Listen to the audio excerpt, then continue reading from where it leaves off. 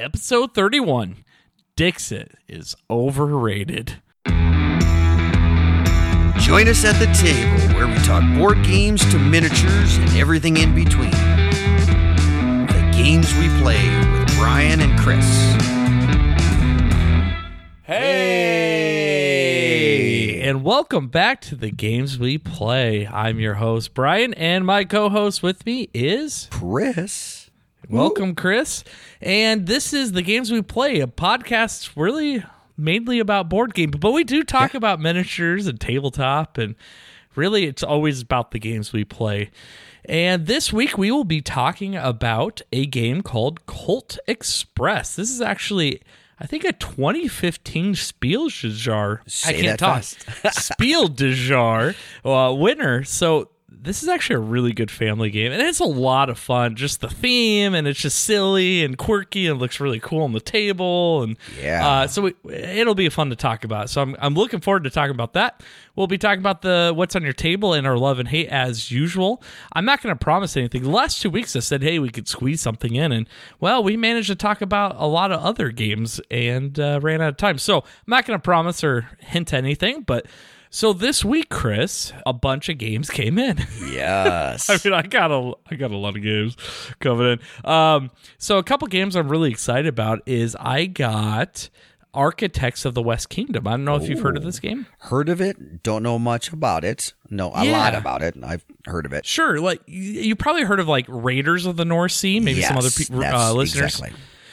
So the Raiders of the North Sea actually has like a trilogy game. It's like of the North Sea. So they're all like the same universe, but like different gameplay. Well, they're doing the same with of the West Kingdom. So we have Paladins of the West Kingdom, I believe is the newest one. Yes. And then Architects of the West Kingdom. So I picked up Architects of the West Kingdom, which is the first one, mainly because it wasn't sold out like Paladins.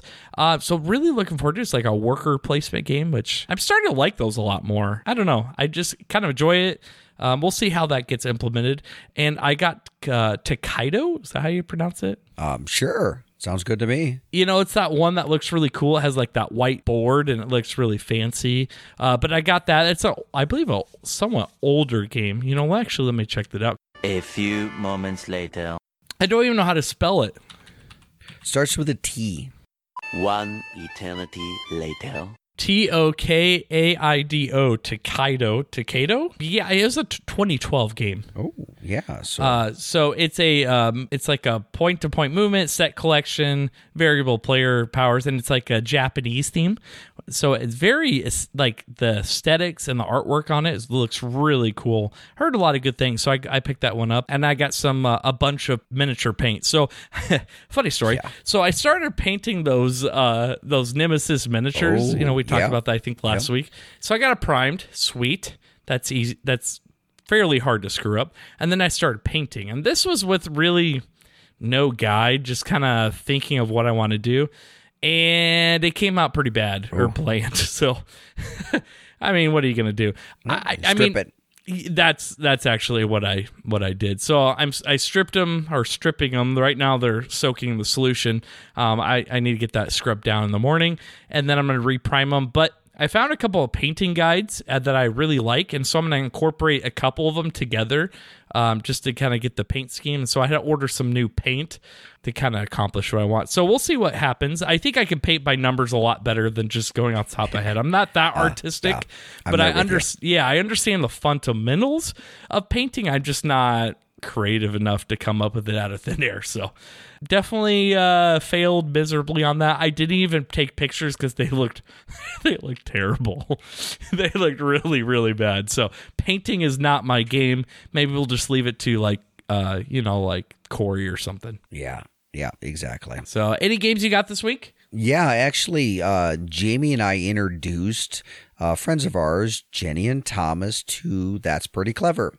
And they really love that. They have several young kids, and they grew up when they first got married, pre kids playing Settlers of Catan all night long. They said so. They even have Carcassonne. And I don't. Oh, yeah. I don't even think they opened it yet and played that. Oh, really?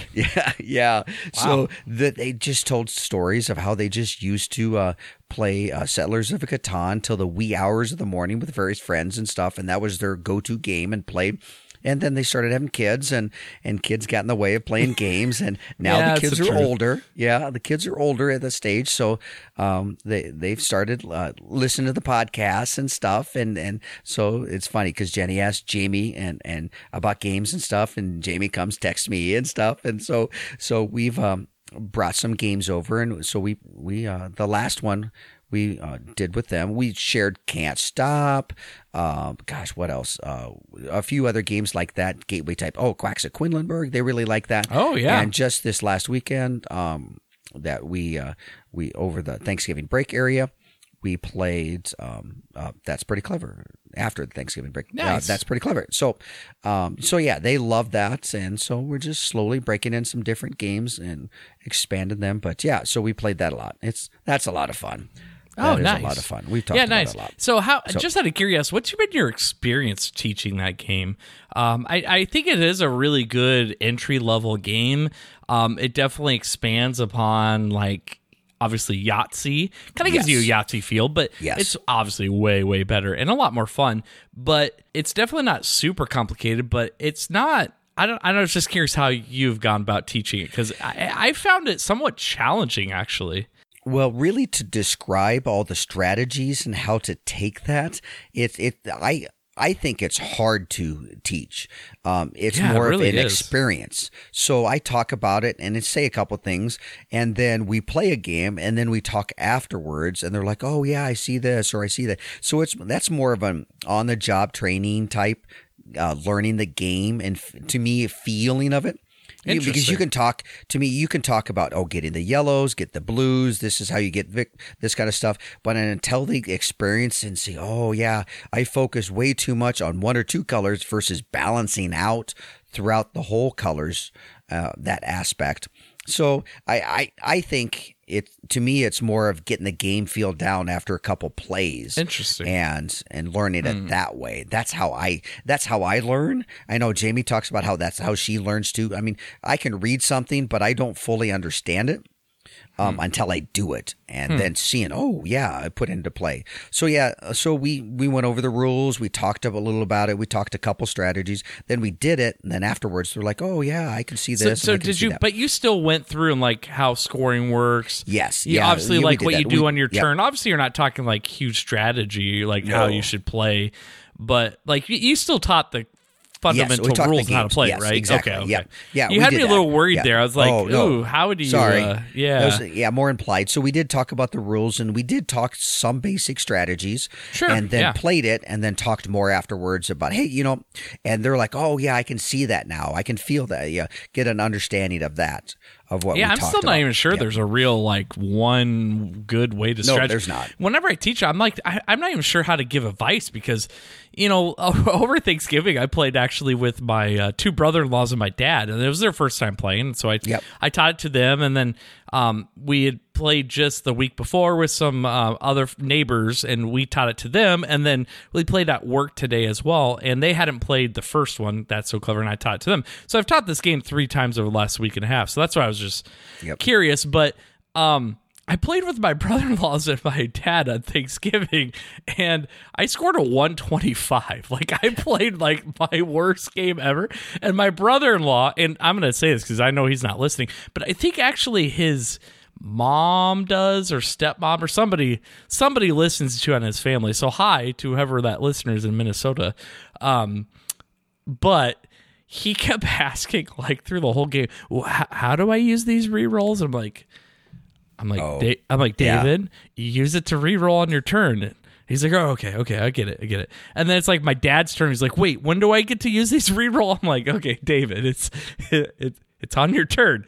And then the +1, he's like, can I use that +1 now? I'm like, no, at the end after rolling, and the whole time, but he got like a 195 on his first playthrough. geez. I know, on his last turn. If anybody hasn't played this, it's like Yahtzee. You roll and you mark off boxes, and there's those combos. We talked about this on the podcast before, but on his last turn, he like marked off one, which marked off another, which marked off another. Yeah. He literally got an X in every single section because of one mark off. It was insane. And he got a 195. I got 125, and I played the game dozens of times. So I don't know. I do try to vary up my strategy. That one was not successful. However, today I'm glad you brought up Gone Clever. So now I'm going to use this platform.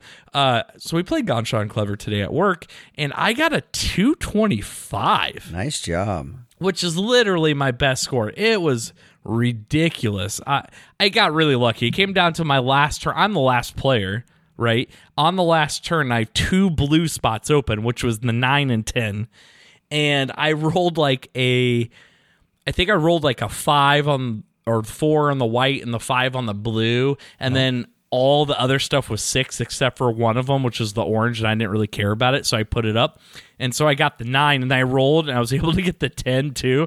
I got really super lucky, but I mean, see. You're starting to get good dice rolling going on. Yeah, and I found in that game, instead of like leaving up to using the orange for your fallback, when you're playing on other players' turns, you get to select from the dice that they didn't select or that they were forced to discard.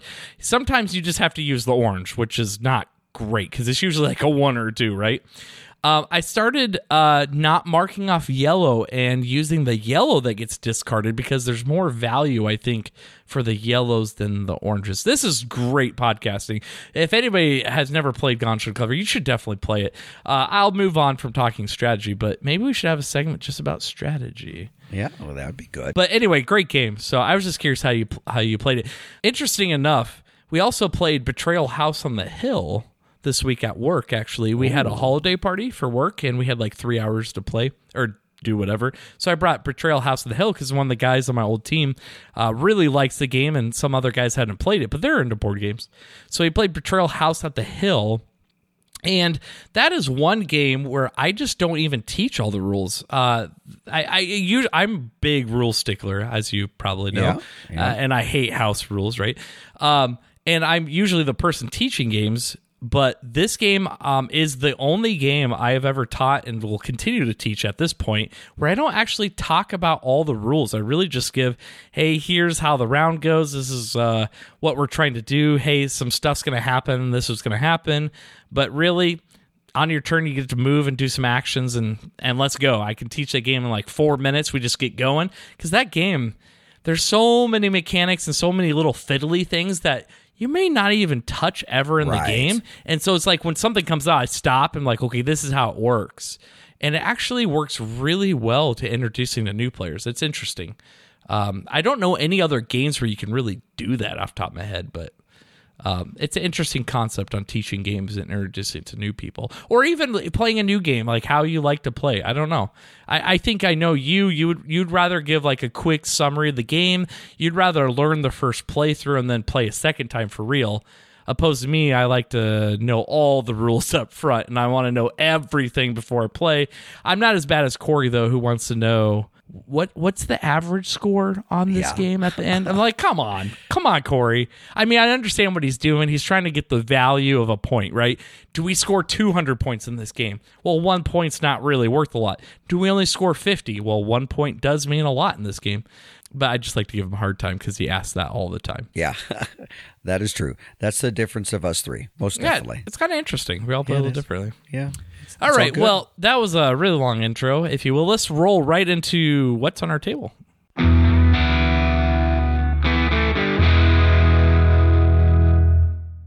All right, Chris. Well, we kind of talked about what was on our table, Ray. Let's go ahead and streamline it into actually what was on our table. I mean, officially what's on our table, i.e. what I'm going to put in our show notes and tracking for the future website that I am working on. More Yes. information and outro. That's a little preview to have you stay listening. So, Chris, what have you been playing this week? Yeah. So Other than what we've been talking about, sorry. Yeah, other than Gone Song Clever. Actually, Isaac has becoming a big, huge fan of War Machine and Hordes, the miniatures game by Privateer Press. And, well, one of the reasons is because Corey painted some figures for him, and he got done with those. And and they're so bring 'em up. good. Oh, my gosh, they're very good. So, Shout out to Corey. yes, Great job. Yes. So Way better than I am, apparently. and me, most definitely. So Isaac plays Circle of Orboros, which are kind of, as I refer to, tree huggers. They're a bunch of nature guys. Are they like druidic? They are druidic, and there's a druidic faction, and there's also like werewolves. What do you want to call it? Just they're wolf type figures. They're animals, like lichen or lichen Yes. or lichen. Lichen. Yes, There we go. Yes, Lichen. Yes, and there's these they call them warp wolves, and there's satyrs and these kind of stuff. But there's also constructs, so like earth golems and things of that effect that are basically the living animated stone and so on. So anyway, so he plays that, and they have a bunch of movement shenanigans. Of course. They have these teleporting stones. They're called shifting stones, so you can teleport your war beasts and your fighters and this kind of stuff. And they're very stealthy. So they're very hard to hit from a distance with shooting them and things like that. So they're very quick movement, not really big armor, and they're not as punchy and strong as others. But they've got all these movement shenanigans and stealth. So I play my mercenaries, Rulic mercenaries, which are in this realm is dwarves. So these are, of course.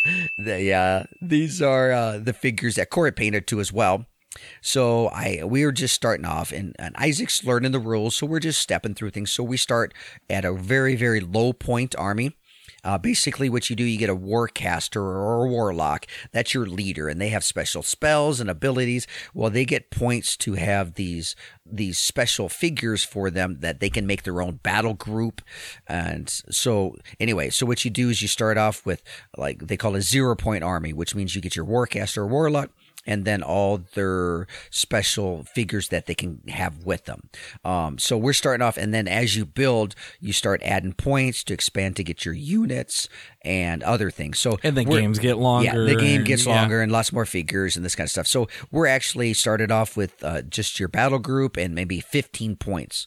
So it's just a small few figures and stuff. So we're just messing around, learning the rules, learning how to play, learning the strategies and how you run your warcaster or warlock.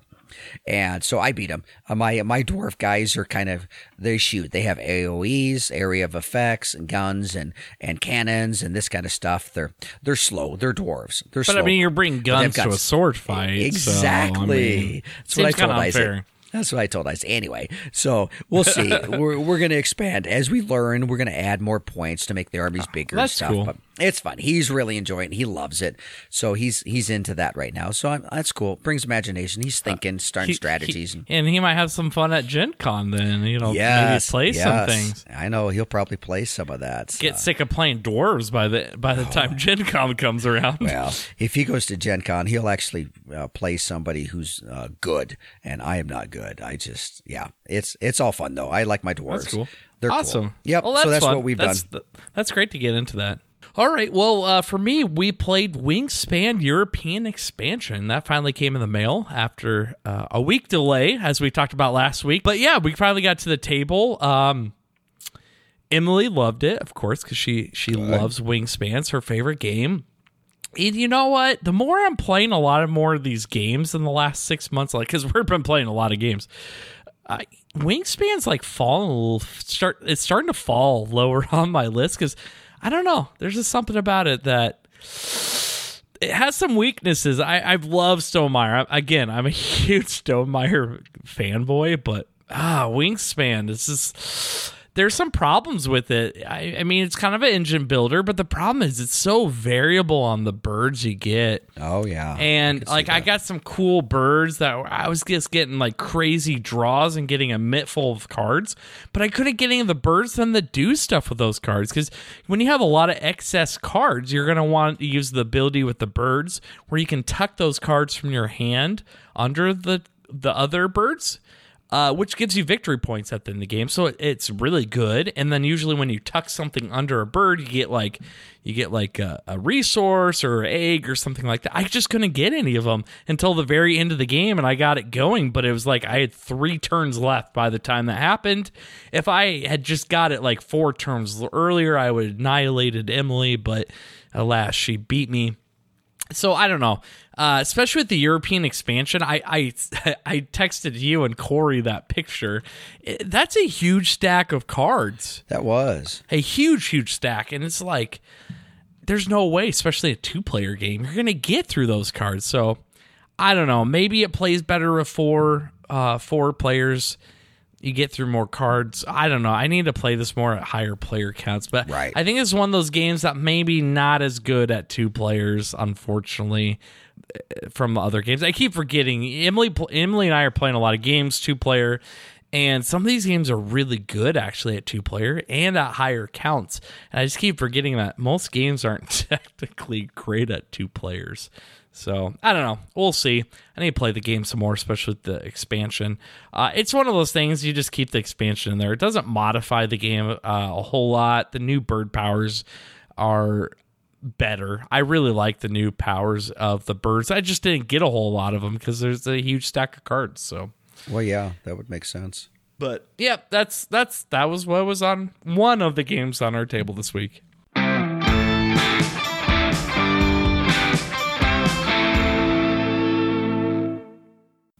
All right, this week, the games we play reviews Colt Express. Chris, could you give us a little overview of Colt Express and what's it about? Yeah, it's a 2014 game by designer Christophe Rambolt. I got a feeling that's French just by the spelling. Yeah, it's a 2 to 6 player game, 30 to 40 minutes in time, age 10 and up. It's a lighter weight game. There's not too heaviness of it, but basically, on the 11th of July in 1899 at 10 a.m., the Union Pacific Express has left Folsom, New Mexico with 47 passengers on board. After a few minutes, gunfire and hurrying footsteps on the roof can be heard. Heavily armed bandits have come to rob honest citizens of their wallets and jewels. Will they succeed in stealing the suitcase hiding the Nice Valley Coal Company's weekly pay, despite it having been placed under the supervision of Marshal Samuel Ford? Will these bandits hinder one another more than the marshals, since only the richest one of them can come up on top? In Colt Express, you play a bandit robbing a train at the same time as other bandits, and your goal is to become the richest outlaw of the Old West. Yeah, that's some very specific information at 10 a.m. Like 47 passengers. That's funny. It is pretty funny. I've never seen it being that detailed, but it's hey, cool. It's kudos to you. Yeah, it's trying to be historic. Yeah. So, really, the way to this game is going to be interesting to describe, because the production value and how this looks on the table is really what sells this game. Oh, so absolutely. What you're going to be playing with, there's no game board, right? There's a literal 3D train that's on the table. Right, it's cardboard, right? But it's cardboard, and let me tell you, it's a pain in the butt to put together, because it has those like little like small slots where you have to punch that like cardboard hole, and the punch out's fine. Like, it's not bad quality where it's really hard to get out. It's just, if you have big fingers, you have to get your fingernail. Anyway, neither here or there. But man, once you get it assembled, you don't have to assemble it again. The board game box, which we'll talk about, stores it away nicely. But essentially in the game, you have your engine and your caboose, and then you count up the cars equal to the number of players. So, if you're playing with 6 people, you would have 6 cars out there with the engine. And they're 3D, so they're open on the sides, and they look like passenger cars, right? Even the artwork on the inside, it kind of looks like train. You have like, I don't know, it's hard to explain. It looks really cool though. And then there's a top, right? So there's a flat top so you can put your people in there. And so you start the game with your guys, your little meeple dudes on the back of the train, either on the, because you just, jumped on board, right? And throughout the train, there's gems and there's bags of gold. And then you got the sheriff up in the caboose with the up in the engine with the lockbox. And so all these items, they have dollar values that are hidden face down on the bottom side. And essentially on your turn, you're going to draw 6 of your 10 action cards. And we're going to program out basically your movement for the round. There's a deck of train cards that tells you how many cards you're going to play this turn. And not only does it tell you how many cards you're going to play, but some of them might tell you to place face down. Some of them might say, hey, we're going to play this round in reverse. Some of them are going to be like, well, you're going to play 2 cards together. And there's just tons of variations. And then there's an end of round after you resolve all the cards, maybe a possible situation that could happen, which we'll talk about here in a second. So what essentially happens is the first player plays a card down face up or face down, depending on if the game tells you to do so, and everybody can see it. And so these cards could be anywhere from move, so you can move from a train car to train car, or if you're above the train cars on top, you can move multiple train cars. There's shoot cards where you can shoot somebody that's adjacent, or if you're on the top, shoot somebody that's far away. There's a punch card, so you can punch somebody if they're in the same car with you. You can pick up gold, or you can move the marshals. There's a marshal card where you can move the marshal, and that's basically all the cards in there. And there's, I think, 2 copies of each. So everybody goes around playing the card one at a time, and so you're basically pre-programming. So if you're not familiar with that, basically you're kind of playing what you're going to play, and you're going to play multiple rounds, and everybody's going to go in order. And at the end, the person whose turn it is going to take the deck of cards now that has everybody's cards in it, and they're going to flip it over, and the top card, the first card, is going to be the first card you play. So you actually play it out in the same order they're played. And so when you flip it over, that player's card, whoever they played, has to resolve the card they played. So if they played a shoot, they have to shoot. Now, if maybe people moved around that they didn't anticipate, then too bad. I guess you don't get the action. So anyway, this plays out through multiple rounds. There's, I believe, 5 rounds. And at the end of the game, whoever has the most money wins the game, because through this whole gameplay, you're trying to go through train car, you're trying to pick up the money, you're trying to punch and shoot the other players, get more bonuses, and you're also trying to move that marshal around to basically mess over the other bandits. That's basically the game. Anything I missed on that, Chris? Other than getting details of how movement stuff works. That's good overall. I mean, that's basically what it is. You pre-program your cards of what you want to do. There's different cards that say how many cards you can pre-program at a time and things like that. And that's it. That's basically. And then obviously each player has variable player cards or variable player powers that will. I mean, usually they affect the actions as you go out. So you might be able to shoot somebody through the roof or the floor, or you might be able to play cards face down, that kind of stuff. So there's variable player powers, which actually adds a little more variability to the game. So that's basically how to play with this game. So let's go ahead and talk about the artwork to start out. So Chris, the artwork, what did you think about the art on this game?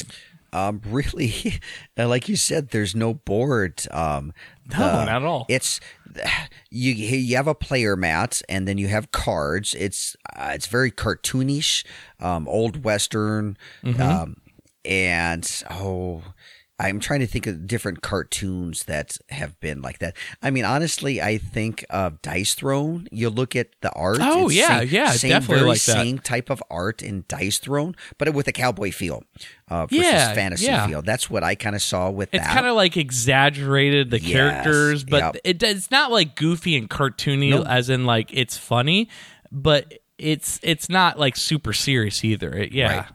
Right. And then you have your player tableau and your deck of cards, and then you have your cardboard train and your meeples. So I like it. I think it gives it a light-hearted look, a fun feel. It's definitely a fun feel. feel. Definitely Absolutely. a fun feel.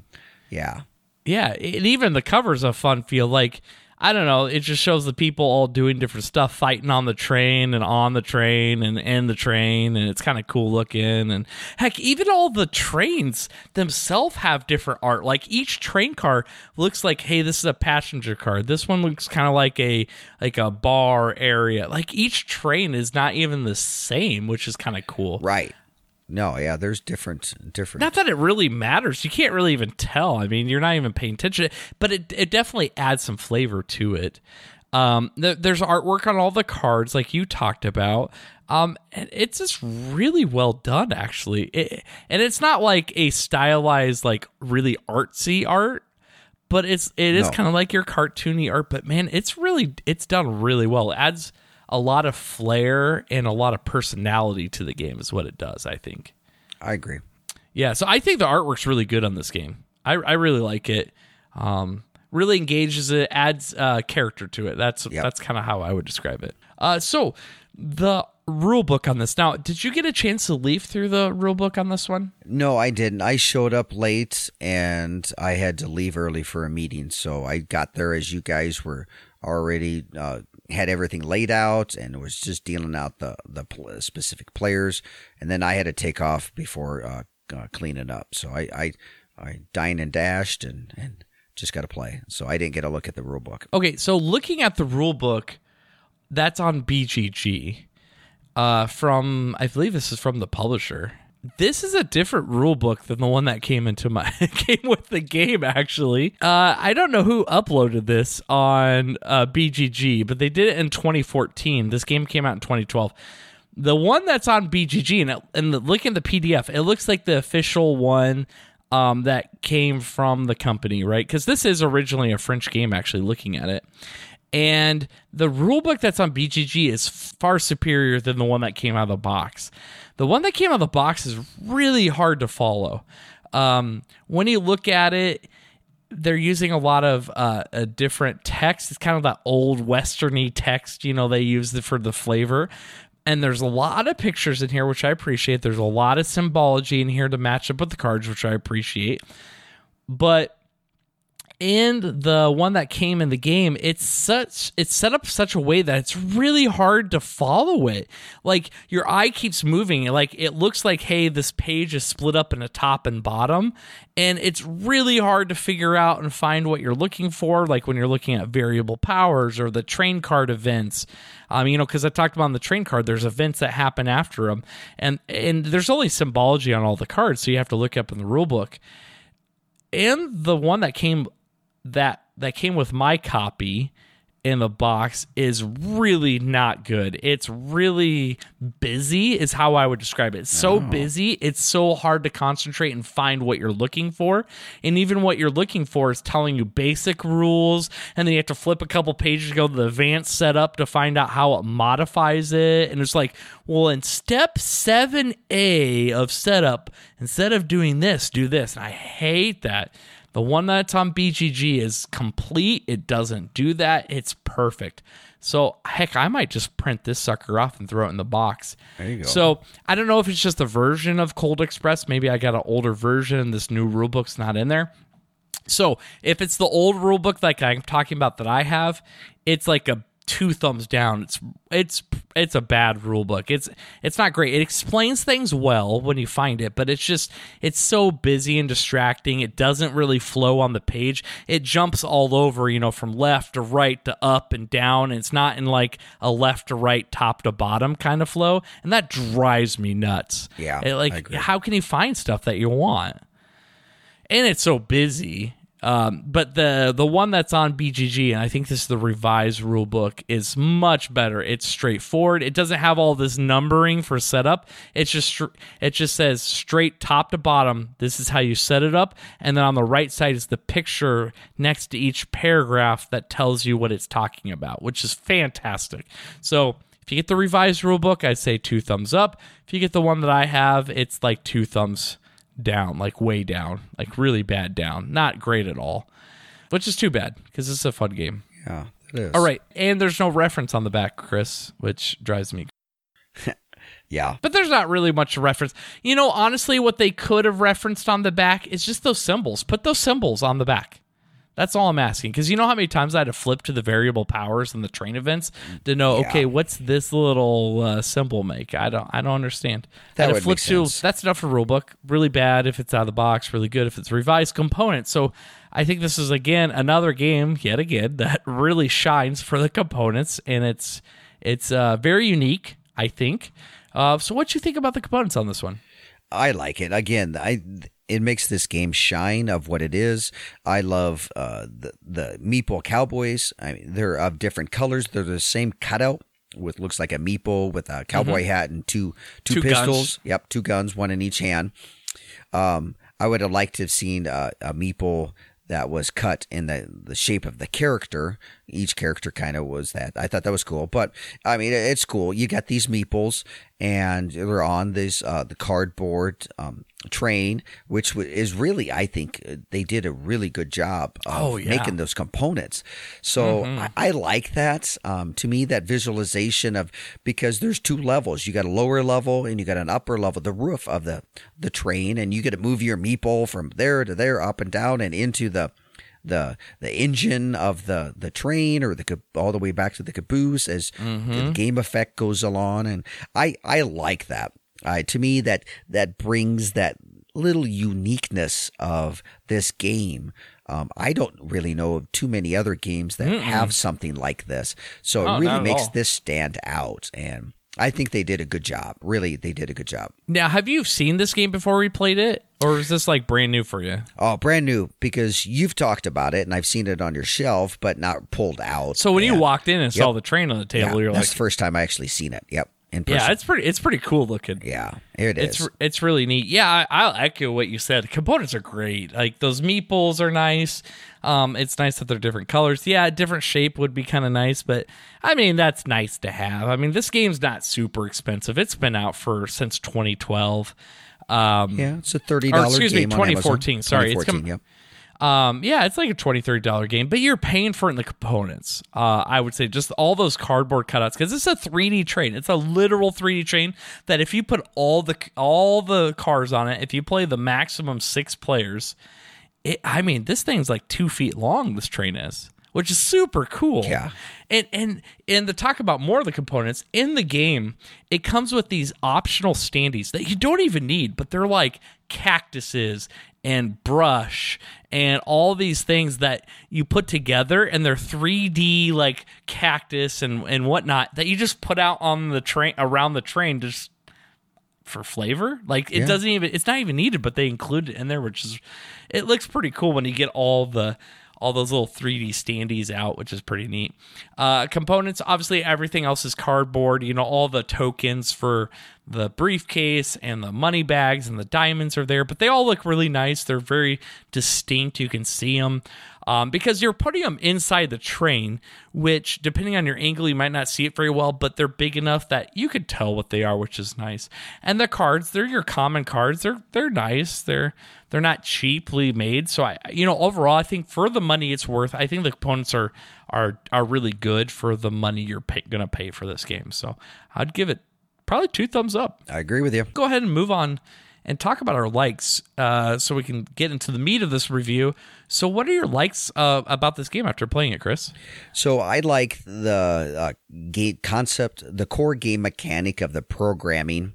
I think that's fun. I like various games like this, and when we get into a more discussion of like this, I'll talk more about those. But I like that interesting of, okay, I'm going to make a decision, I'm going to try something, and then you keep going around and keep playing your cards in a certain order. You got to remember, okay, what's he doing? Oh, what is my initial concept I want to do? And it can lead into some wacky stuff. It really can. Yeah, and so I like that in this type of a game setting and what you're doing. That programming of game mechanic makes a lot of sense, and to me, it's a lot of fun in that aspect. Yeah, I agree. In other programming games, sometimes the programming of the other players isn't 100% public, right? And so this game is public for the most part. There's some you play face down, but it's not the majority of the time. Everybody's plays face up, so you have a general idea of what people are going to do. But here's the thing: when you're moving on top of those train cards, you can move anywhere from 1 to 3 spots. and you don't know where people are necessarily going to be. So if you see somebody move and they're on top of the train, and then they play the card to go down into the train, they could be in any of 1-3 trains. So you don't necessarily know where they're going to be, but you can anticipate and you can kind of hedge your bets a little bit. And I do like the programming is not as rigid as some other programming games. Now I know, like, if you play floor change, you have to floor change. If you move, you have to move. But some of the movement can be variable. Like when you're on top of the train, you don't necessarily have to move one space. You can move up to 3 if you want to. When you're firing, when you're on top of the train, you can shoot anybody any distance from cars. So there's a little flexibility. And then with some of the variable powers, it adds flexibility. Like Chris, your player, you could shoot through the roof or through the floor or across. So like if you're in a car and somebody didn't end up adjacent because you didn't plan on it, but somebody's above your car, guess who you're shooting? I'm shooting you above. Shoot somebody above. Yeah. And so there's definitely variability. There's going to be times where you don't get to use your action because, hey, stuff happened. You didn't anticipate Jeff punching Travis out of your car. That just sometimes happens. And so you may not be able to punch then Travis if you wanted to, or whomever's in the car, right? But I do like the programming on this. There's not as much randomness. I've seen other programming games where there's other things in the game that's moving or shifting that's outside of players' control. So I like that the only variability of what's moving and what's happening is the other players, and most of that information is public. So if you play the wrong thing, sometimes it's kind of on you, and it's hard to be mad about, oops, well, I just wasted 2 actions. Well, maybe you should have hedged your bet a little bit. Other likes. Chris, did you have any other likes? I mean, other than the components, I would put the components as a like again. Most on definitely. This game. Most definitely the components. And I like the theme of this game, really, with the game mechanic and the theme aspect of the train and bank robbers and doing all this. It really fits well together. So I agree. We have just a couple cowboy games. Western Legends is one of the bigger ones we've talked about really early on. But with this type of a game, bringing up the cowboy theme and the train robbery, perfect fit with the game mechanics and how it really plays. So kudos to them coming up with either the game mechanic first and building the theme around it, or building a theme to saying, hey, that kind of bit. However exactly. There's different ways to go about producing a game. Designers do it differently, but these worked. It's a really good. Yeah, I'm trying to think of any other theme that you could tap to this, but I think this fits the best. It really does. Yeah, so that's what I like. That really, I really like the theme. Exactly. It's a great family game too. Yeah, it is. I mean, it's ranked 75 right now on BGG for family and 340th overall. I mean, it is a solid game. Yep. I mean, there's a reason it won the Spiel des Jahres in 2015. Yep. There's a reason. It's a good game. And the nomination list is just long. Oh, my gosh. There's so many of different languages of nominations and winners of game awards and stuff. It's a good game. I've ordered it, and it's one of those. It's one of those. There's Amazon so many expansions, Christmas. too, which we'll talk about here in a sec. Yeah. So dislikes. So let's go ahead and move dislikes. Any dislikes for you on this game? I'm trying to think with the cards. Yeah, I don't know. I was trying to think of this really hard the other day. I enjoyed it with a dislike or something. I really didn't. And I honestly, I didn't come up with something that really was jumped out. I didn't look at the rule book. I didn't get to see it that way. But just playing the game and setup, it seemed pretty simple and pretty easy. Yeah. Maybe, like I said, maybe the only thing is some of the graphic design of it, of not knowing what some of the symbols were, if they had a reference chart or some of the various player powers. That would be the only thing that would, I think that would enhance it, because it used some symbols that wasn't very intuitive of what everything meant. So, they basically use symbols, so they didn't have to put any language, so you didn't have to multi-print in language, which honestly is really smart, I think. But at the same time, there is a cost, because there's a lot of symbols in this game that, there's no easy chart. So if you're any publishers or anybody listening, if you're going to make a game like this with no words on any of the components and you're going to do symbols, that's fine. Yep. But have a nice, easy reference chart that is in the language on the back of the book. So, or have little player aid cards. I mean, that's really cheap.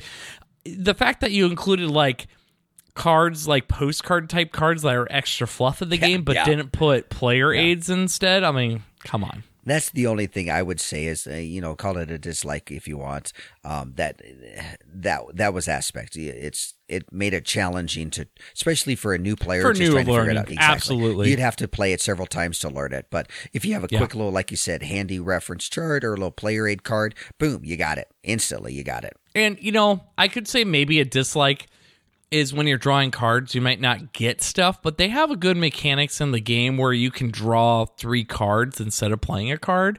So even if you don't get what you want, you're basically drawing your whole deck. And hey, if you're getting shot, you're getting those bullet cards from other players in your deck, and they're worthless, right? They're just worth space, but at the same time, that's kind of thematic. You're getting shot. There should be a penalty for getting shot, right? Right. And so, Travis was getting terrible draws. Zach was getting terrible draws, but at the same time, they got shot a million times. Maybe don't get shot next time. That's all I'm saying. So I'm not putting on the dislike at all. I'm just saying, I could see some people getting frustrated, maybe, but at the same time, this is a lighthearted game. It's a funny, fast, where you're going to have some funny moments where you're punching each other. It's a little take that, kind of. I mean, it's not take that really bad, but you could. There is cases like what happened in our game, and this is every time, where there's one player that just got screwed over with a series of events. The reason being is when you play an extra card, you have to resolve it. And sometimes, hey, Travis just happened to be in the room that you thought Jeff was going to be in, but you played a punch card. Well, sorry, Travis, I'm punching you, which you're going to have to drop your only money bag, right? You'd rather punch Jeff, who won, right?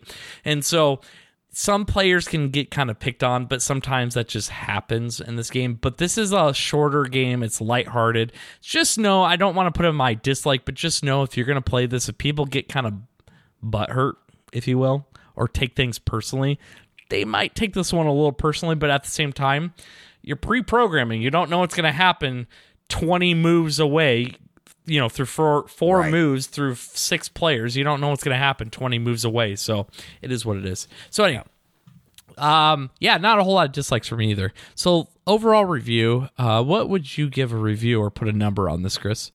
So I would say, to me, I think this would be an 8. It's a very good game. Enjoy playing and would suggest it. It's a newer game for me, so maybe that's after a year that sure. may go away. But instantly right now, that this is something that it could easily teach, can pull out, holds 2 to 6 players. So that's a good amount to be able to get on the table. Yeah. And half an hour, 45-minute game. It's really not that long of a game. So, but it's to me, it's a very enjoyable. It's a game where you get laughs and you get some moments and and those type of moments in a game, and I love that. And for a 30, 45-minute game that plays 2 to 6, that's awesome. So I would say it's an 8 for me. I like it. I love the theme aspect and love the game mechanics of it. Something I could pull out, teach in 10, 15 minutes, maybe 10 minutes, teach the game really quick, set it up in 5 minutes, and take a little longer for the first time you punch the train out, but it takes like 20, 30 minutes to punch it out and set it up. Yeah, to me, those are great gateway games, easy games, teaching right around the holiday times, pull them out with family and friends and new people and stuff. Yeah, I like it. So for me, it's an 8. Yeah, I'm going to probably give it a 7.5. I think it's good, usually willing to play between very good.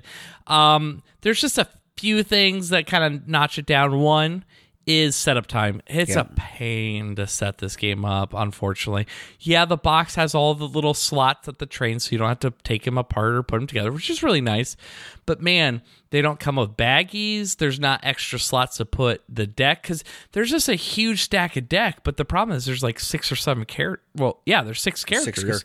And they all have their set of cards, and then there's the sheriff cards, and then there's the train cards, but the train cards have the 2 to 4 players and the 5 to 6 players, and then there's the train stop cards, and they're in different and they look different. And so just trying to sort all these cards out and then mixing them up, and then again referencing the rule book for the setup. If you get the one out of my box, it's terrible. It's really hard to even find, how many train cards do I use? Even if you played this game a million times, you might not remember. It's 5 plus the one with the train stop. So that's why it kind of just knocks it down a little bit, is the setup is, and the storage solution is not great. It's just annoying to set up every time. And not that it should reflect on this review, but there are some really cool expansions for this game. There's like stagecoaches where there's like a 3D stagecoach, and there's like these meeple horses that you can put your meeples on and you can ride around. There's a Marshall expansion which adds like a jail car on the back and wanted posters, which you can get people to go in jail, or you can free them, and if you free them you get extra variable special powers, which is really, really cool, and that adds a lot to the game for not a whole lot of extra rules. And in that Marshall one, it allows a player to take control of the Marshals, so it's the Marshals versus everybody else, which is really cool. The expansions in this game are great, but the expansions replace cards out of the base game, and it's just a storage maintenance nightmare. Because when we went to set it up, I had the expansion mixed in because there's no good way to separate it out. There's no good way to store it all in one box because there's not enough storage in the main box. And I don't mean to have that negate this, but those expansions are really good. But man, just the storage solution. So anyway, I put that as a 7.5 because of that. And then, again, if you really like this game or you have it now, check out those expansions. There's 3 main expansions that add some cool content and change the gameplay. And then there's all these mini expansions for each of the characters that actually allows you to play a different game mode for that character. And it's like one versus all for that character, and they get buffed up and stuff. Kind of interesting, and they're fairly cheap, so. Anyway, that's my overall 7.5. Chris gave it an 8. So, Chris, any games that if you like that kind of game, you'll like this kind of game? So, thinking of this programming mechanics, and if getting into that aspect, if you like Wings of War, you like X-Wing, where that may be miniatures and ship battle type. But if you like that pre-programming aspect of the game mechanic, like Robo Rally and games like that, where you plan ahead with other people at the same time, then resolve it and see how it works. If you like that type of game mechanic, you would definitely like this. Oh yeah, and this one's probably more available. Yes. To make more of a gateway than other games. Than the ones the 3 I mentioned, most definitely, absolutely. Yeah, I'm thinking like Dragon and Flagon, that in-brawling game by Stronghold Games, where you pre-program your movement. That's actually kind of a rock escape. That actually reminds me a lot of this game. Obviously more complicated mechanics and theme. Is a little different, but that's what that kind of reminds me of. But yeah, I 100% agree. This is probably the most entry-level programming game I've played, action programming game. And there's not a whole lot of action programming games I've actually played that are super popular. Right. I'm trying to think. There's a space one that we used to play back in the day that Corey had, where there's like asteroids and you have a spaceship. Galaxy Trucker? No, I can't think of the name of it. Anyway, yeah, I would say if you like that Western theme, or you like pre-programming like Robo Rally or something like that, but you want something that's a little more available to all players, and it's just kind of a fun theme. It looks great on the table, great present table. This is a game to try. It's a lot of fun. It's a great family game. I really like this. This is like a modern family game, I would say. Yes. That belongs on a lot of shelves if you have kids. And honestly, 10 plus. I think it's like more of an 8+ game, to be completely honest. It could be easily younger kids. Yeah, for sure. So that would be the review of Colt Express.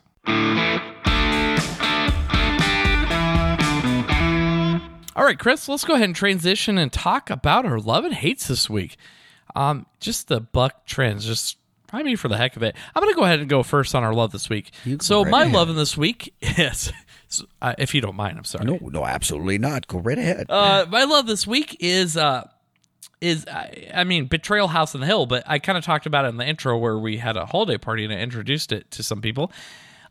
I like introducing games I enjoy with other people or new people, either people who like to play games or people who are interested in games. We had all types of people at the table there. We had some guys that played board games a lot, but hadn't played Betrayal House on the Hill. And there was, I I don't know Brenna. I don't know if she had played. I think she had played games because she seemed really interested in playing games. And then like Eric, he kind of will go along with it, but he not really a big board gamer, but he picked this up and I think everybody had fun with it. The the haunting we had was actually from the expansion, and I guess I don't want. It's not really a spoiler because I'm not going to tell you what haunting it is. But this haunting was basically everybody who wasn't the betrayer were turning into babies. And the person who's the betrayer was actually a nanny, like a ghost nanny. Oh, funny. That was trying to get all the babies. Her objective was to get all the babies into the nursery while the babies were trying to escape and get to a certain point.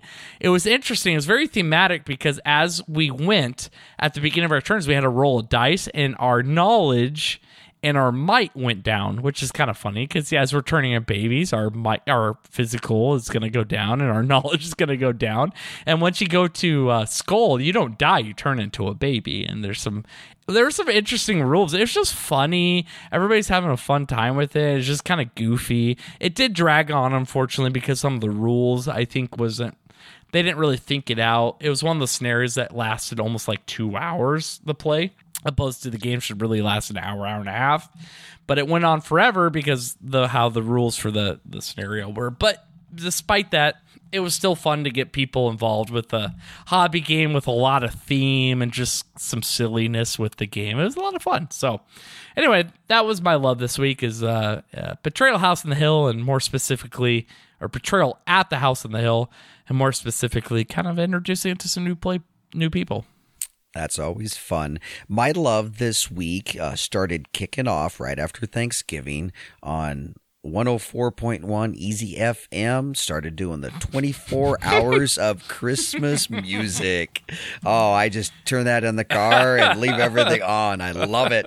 That time of the year. So you just started listening to Christmas music? Well, yeah. That's amateur stuff. I've been listening to Christmas music in the beginning of November. It's good, but I'm just kidding. Easy FM 104.1 runs it 24/7 right after Thanksgiving. Right after Thanksgiving, so, yeah. Yep. So I just have that on, and when I'm not listening to the podcasts, I've got Christmas music going. Yeah, so, I love putting Christmas. Yeah. We've been doing that too, as we've been playing games. I've been throwing Christmas music on or stuff. Yeah. Yep. That's this time of the year. I love that this time of the year. So that's my love this week. Yeah, I'm with you. I love that. Hate this week for me is online banking. What a pain in the butt, dude.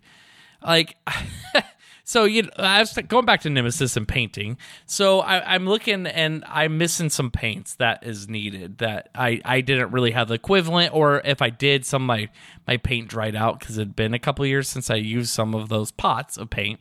Citadel paint's notorious for that.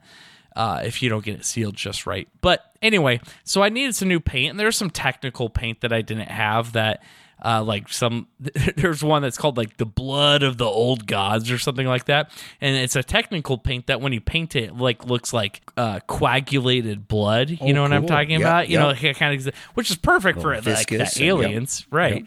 Yep. Not necessarily perfect for Star Wars Imperial Assault, which is where I had my All Bay paint from. So I ordered a bunch of paint. And one of the paints that I saw, and I was starting to read up on that, I was getting some buzz, is there's these color shifting paints, like metal color shifting. When you think of like seeing oil on water, it's kind of that rainbow color. Well, they simulated that with paint, but with different colors. So it's a little more like in line with like this type of color or this type of color. So it's not like the full rainbow, but it's that kind of sheen look, right? Yep. Well, there's these technical paints, but like the best in the industry is this type of paint that comes from Spain and is only sold from stores in Europe. So I ordered some from this website. I got a pack of like 5 of them, and it was only like $20, which is actually not bad for paint, really. Especially like technical paint like that, and overseas nonetheless. But of course, my bank like flagged it. Yes. And so they declined it, and I had my Miniature Market and Game Nerds. Also, a fun fact, anybody who likes the paint and you want to get paint, like just like a paint pot or specific ones, Miniature Market has them, but like they're always sold out of those Citadel paints. Game Nerds actually carries a lot of paint, and all the ones I had, were in stock in Game Nerds. All of them were out of stock in Miniature Market, and there was 3 paints that weren't even at Game Nerds, so I had to get them at Miniature Market, and they thankfully were in stock. Anyway, I had all my shopping cart and everything figured out, and because it blocked it with the payment for that shop in Spain, it declined my Miniature Market. It declined my Game Nerds, and so then the next morning I get an automated phone call. Hey, there's been suspicious activity on your account. So I had to approve it. So I had to wait till the next morning, approved it, and then came back and sent my orders off, and then they went through. So I even paid through PayPal. It's not like I was putting a card directly on some European site. I was going through PayPal. Like, why would they block it? Anyway, it's neither here. I've had PayPal, whatever. It's just annoying. My bank is just, ugh.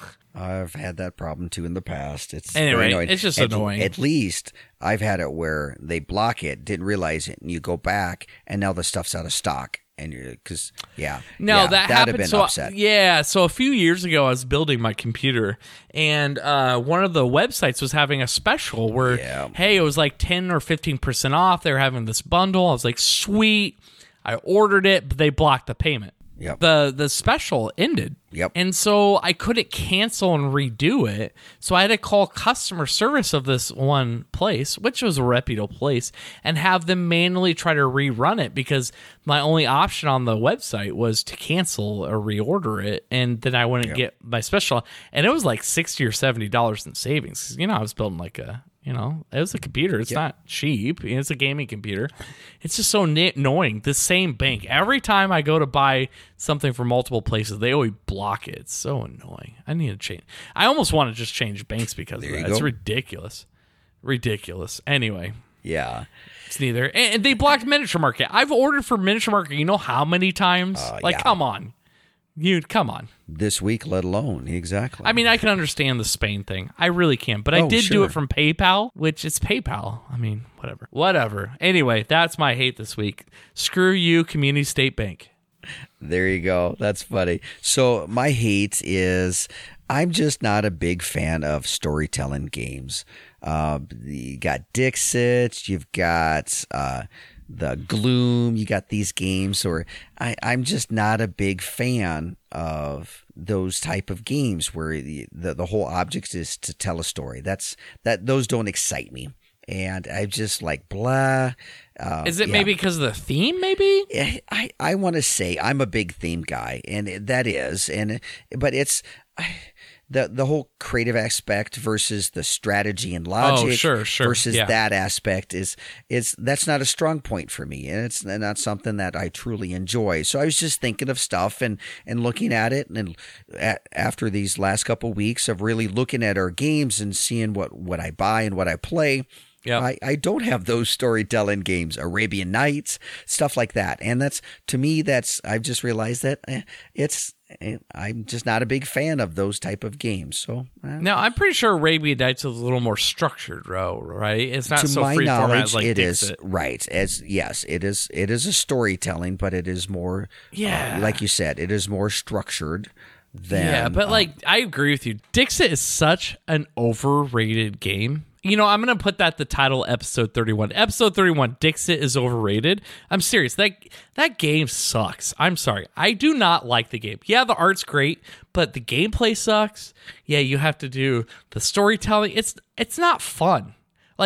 Give me Codenames. That's way more fun. Yeah. It's basically the same thing as Codenames, but Codenames is way better. Dixit sucks. I'm just throwing it out there. Sorry if you're the designer, but the game sucks. Yeah, I'm with you. Now, I just played Call to Adventure. That's why I was asking about themes. So we played Call to Adventure. Have you seen that? It's by Brotherwise Games, the same people that made Boss Monster. Right. I've heard of it, and I've seen them at Gen Con. They're the one where, instead of dice, you have the runes, those flat, which are amazing. They're more games need to put runes in them instead of dice. Those runes feel so good. Just throw. It feels like you're casting lots, you're just throwing them down. It feels so satisfying from a tactile feel. Anyway, it's neither here or there. But that's a little more of a storytelling game. In the rule book, it's at the end of the game, go ahead and describe your character through all the traits and challenges. And it's well, no, I'm not going to do that. It's kind of stupid. But it's a little lighter on the gameplay because it's more of a storytelling. But it's like fantasy, and it's really done well. Fantasy, like the artwork's really good, but there's more gameplay than like a Dixit where you just make crap up. With this call to adventure, you know, you're forming a character, you have your motivation, you have your origin, you have your destiny, and you're going through the acts. So your first act is your origin, so you're building onto your origin. So it might be like, hey, like mine was, I was an outlander, and I could grab like, hey, I was an orphan.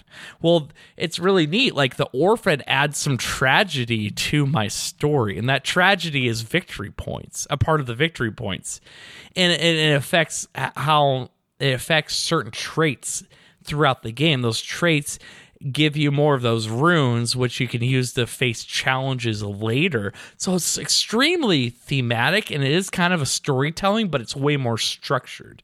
So I'd be curious to see what you would think of Call to Adventure on this one, Chris. Just because it is a little more focused on the storytelling, so it's a little lighter on the gameplay. But it's still really interesting because I really like that epic high fantasy theme. You know, I like those books. Right. Yeah. I mean, heck, one of the expansions was Patrick Rothfuss's Name of the Wind, where they added characters and stuff from the book series into the game, which is kind of unique. I'd say it'd be interesting. I'd see it. Take a look at that. Yeah, I think I'm actually going to bring it to work this week because Corey really wants to play it. This is like right up Corey's alley, obviously. Yeah, that is. So I was going to bring it to work this week, and you're welcome to play it. It's only like a 30 to 45 minutes game. It goes pretty quick. But they're actually making a Stormlight Archive, which, you know, I'm a huge Brandon Sanderson fan. Yeah. So anyway, we'll have to play it. We maybe talk about it next week because I understand about the storytelling. It's definitely not my forte either. I'm not that kind of creative person. Heck, I can't even paint a miniature off the top of my head, obviously. So it's not my forte. I like a little more structured rules. That's kind of why I don't like RPGs personally. Like that RPGs, that's a very creative thing. You're having to role play as a character and make stuff up. That's not what I do. Right. Which is interesting. You kind of like you kind of like RPG, which is kind of the storytelling aspect. I like RPGs, but sitting down to play a board game, to me in my mind, it's structured. There's game components, that, where you're playing a role-playing game. I know I'm going into that. So, But is it just more just your expectations? Like, could you go into Dixit making, well, this is more of like a role-playing game. Not that Dixit is anything close to role-playing because that game sucks. But more like a Call to Adventure. Could this be into a little more structured RPG where I'm building my character and creating a story, like a backstory? Now, that could be the aspect of it.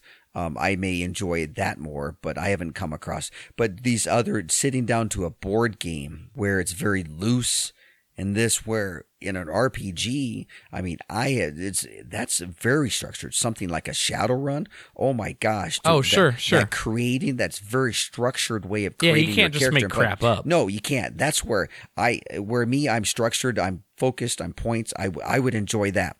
But just that, okay, I draw a card, now I got to tell a story. Okay, I roll a die, now I tell a story. That to me is not. It seems not as enjoyable versus a structured aspect that I spent and I created a character. Now we're going down to this specific plot line. Now I'm acting out my character in a certain way that is highly structured and has rules and paths to follow and things versus a very open like these Dixits where you pull a card and it's kind of apples to apples like. It's akin to that. So yeah. All right, interesting. Yeah, I'm with you for the most part. It'd just be interesting to see how you play some of these more hybrid games. Right. Yeah, I would try that. I would try that sometime and see. Yeah, cool. Yeah, with you. So that's our love and hate this week.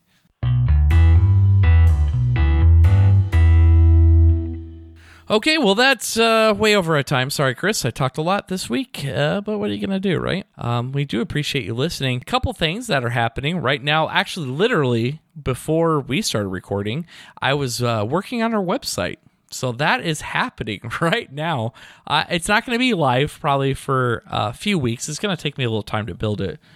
Especially being an IT person, doing this kind of stuff, sometimes I get a little particular and perfectionist, but I'm also working on a logo redesign. So, you know, our picture that you see on your podcast app with the two guys sitting on the table with supposed to be a stack of board games. That logo is going away, so we are working on a new logo. We're kind of rebranding a little bit, something a little more modern looking, a little more catchy.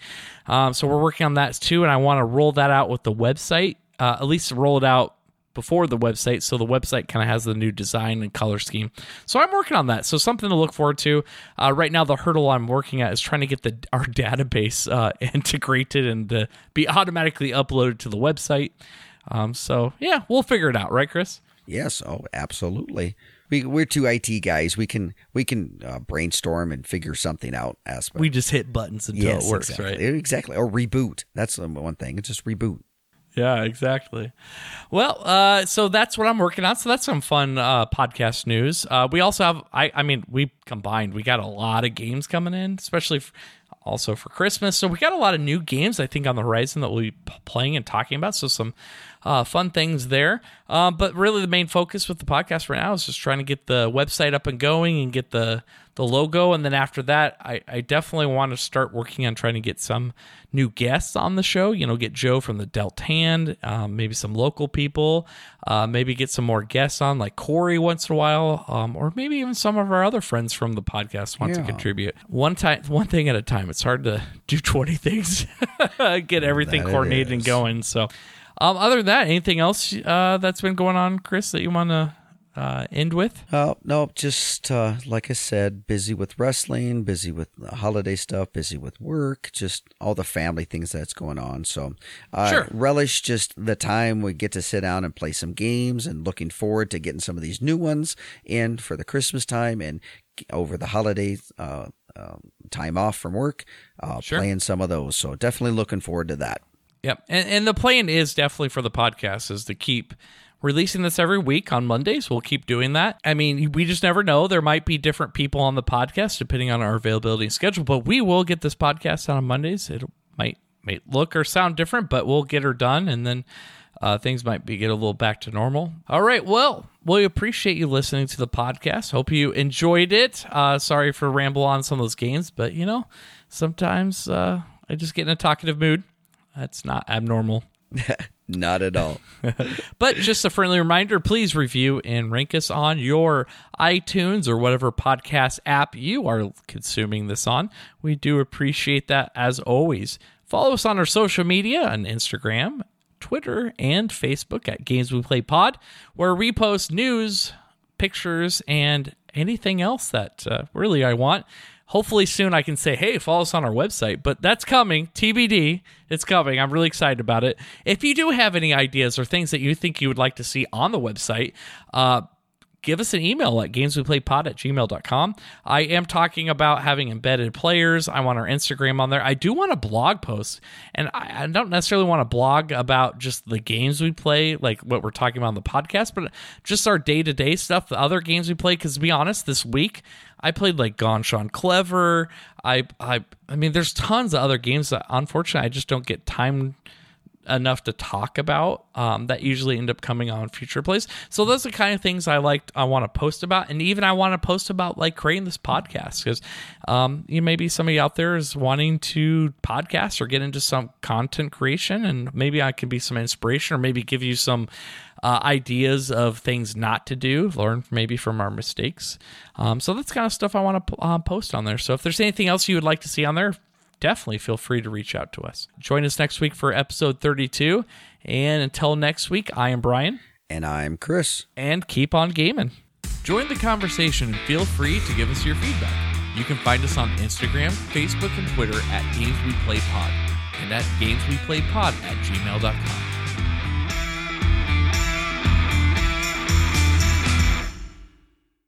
Episode 31. Dixit is overrated. No offense to people who like Dixit, or you published it, or you a designer or art worker in the game. The art is actually really good. The thoughts and words expressed by the hosts of this show are theirs and theirs alone. Especially mine, because I have opinions. Yeah, legalese. Yeah. It's very opinionated. It's all good.